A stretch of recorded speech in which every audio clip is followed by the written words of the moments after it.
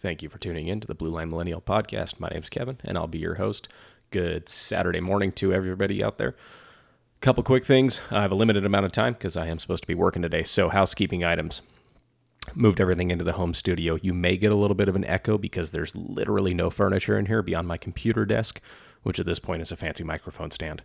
Bear with me. I'm working on it. Went to go buy an interview table yesterday, and it's not going to be back in stock until October at this particular furniture store. So going to work on fixing that. Today's podcast brought to you by Stay Ready Training and the Stay Ready Training team.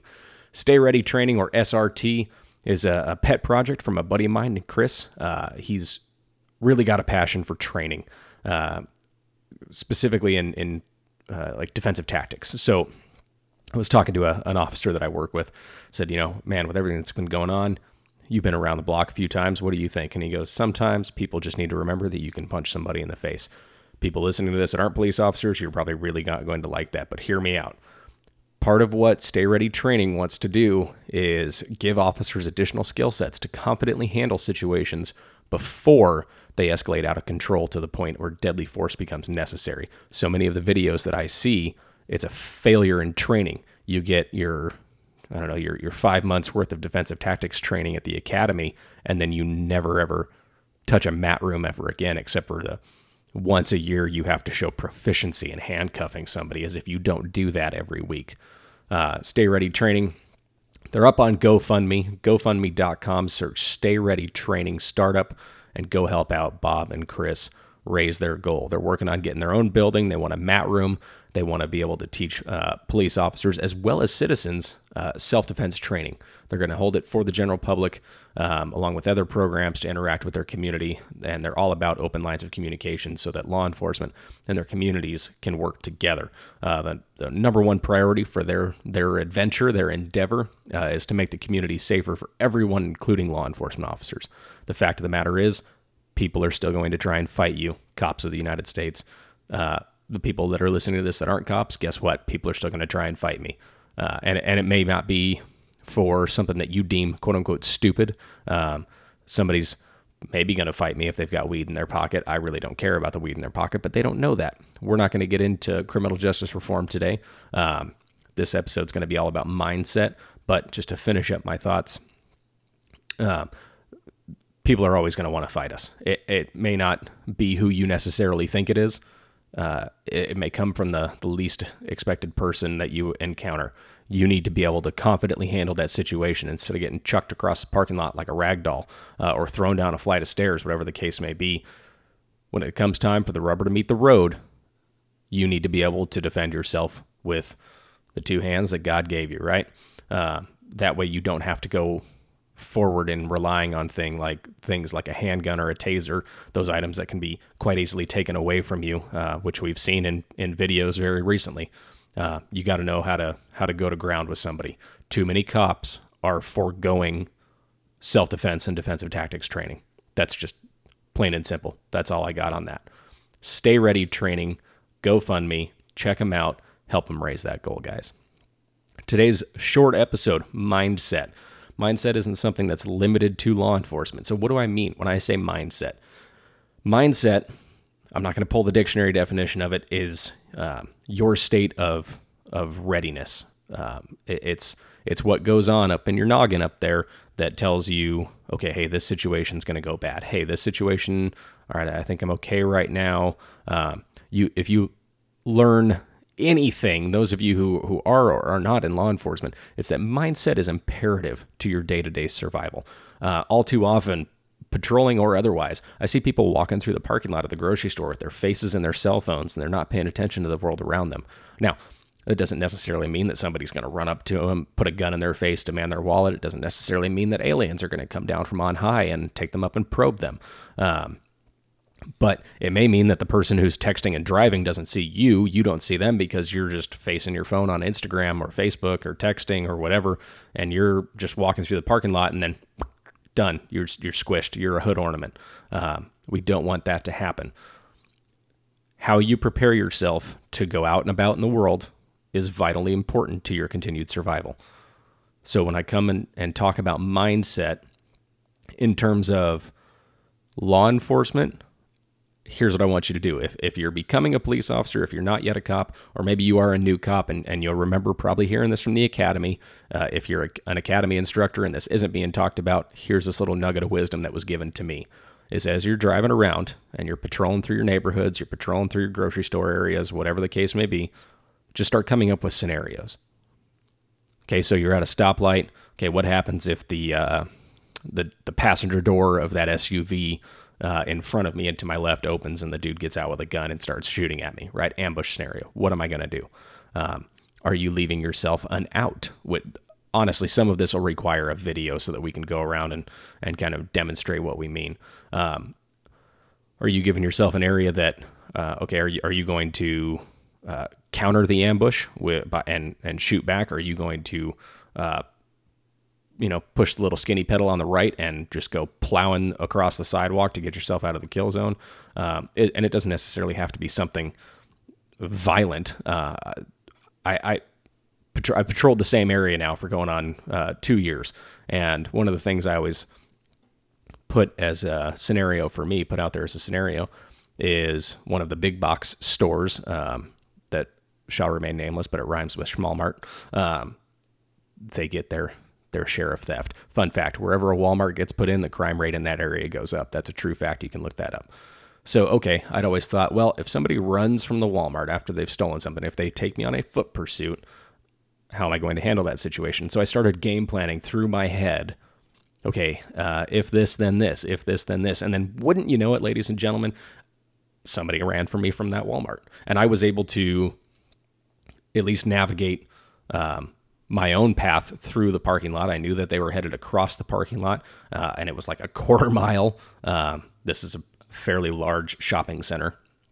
And I was able to get on the radio and get out the information that I needed because I had planned that scenario through my mind.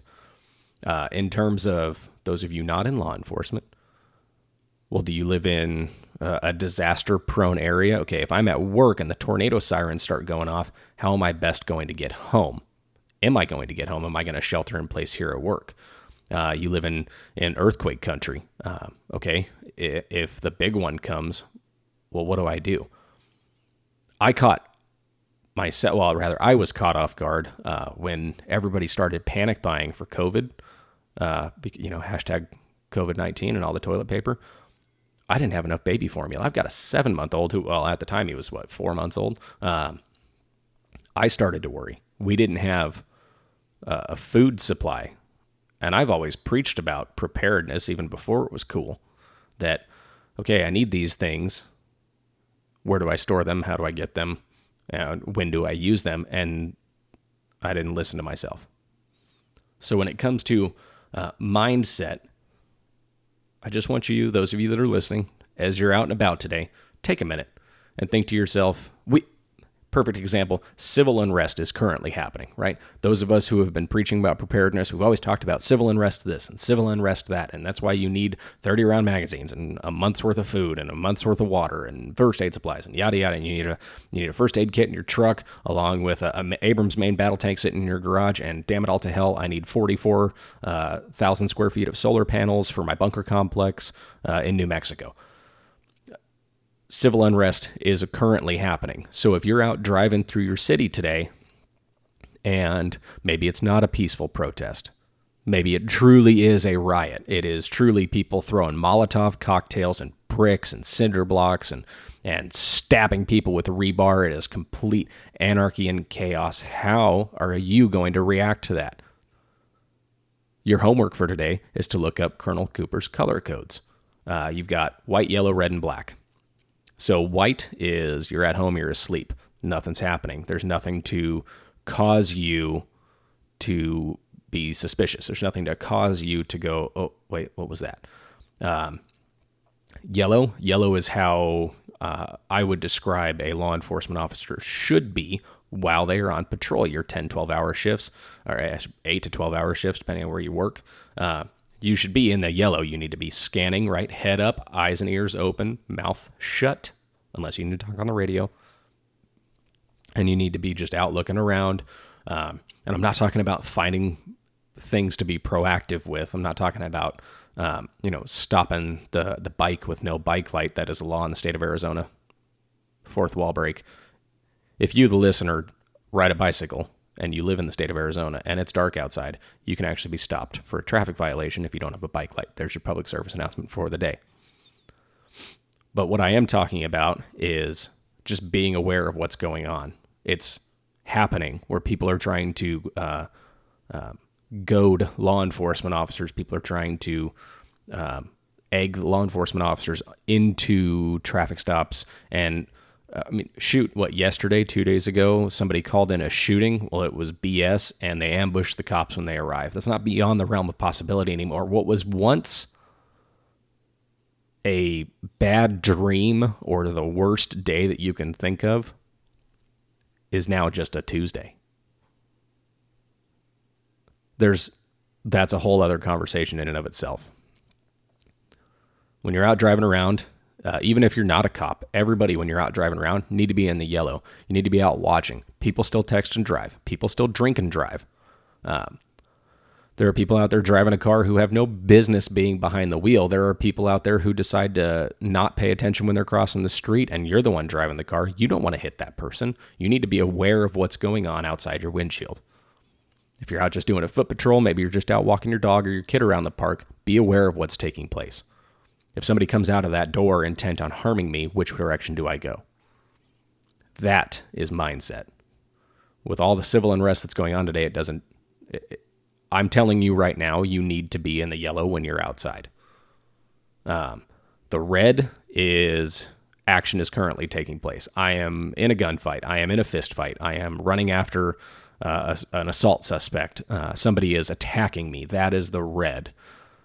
And then you have the black. And the black is a complete shutdown of everything.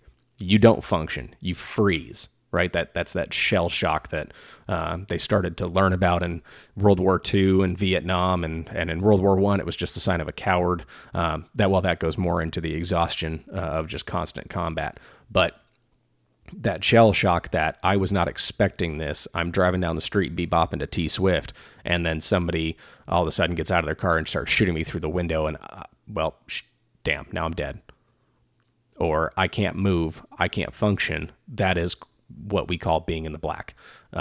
You cease to be able to operate, and you just lock up and you don't know what to do. Your brain cannot process what is occurring. And that's what happens when you go from when you live in the white all the time.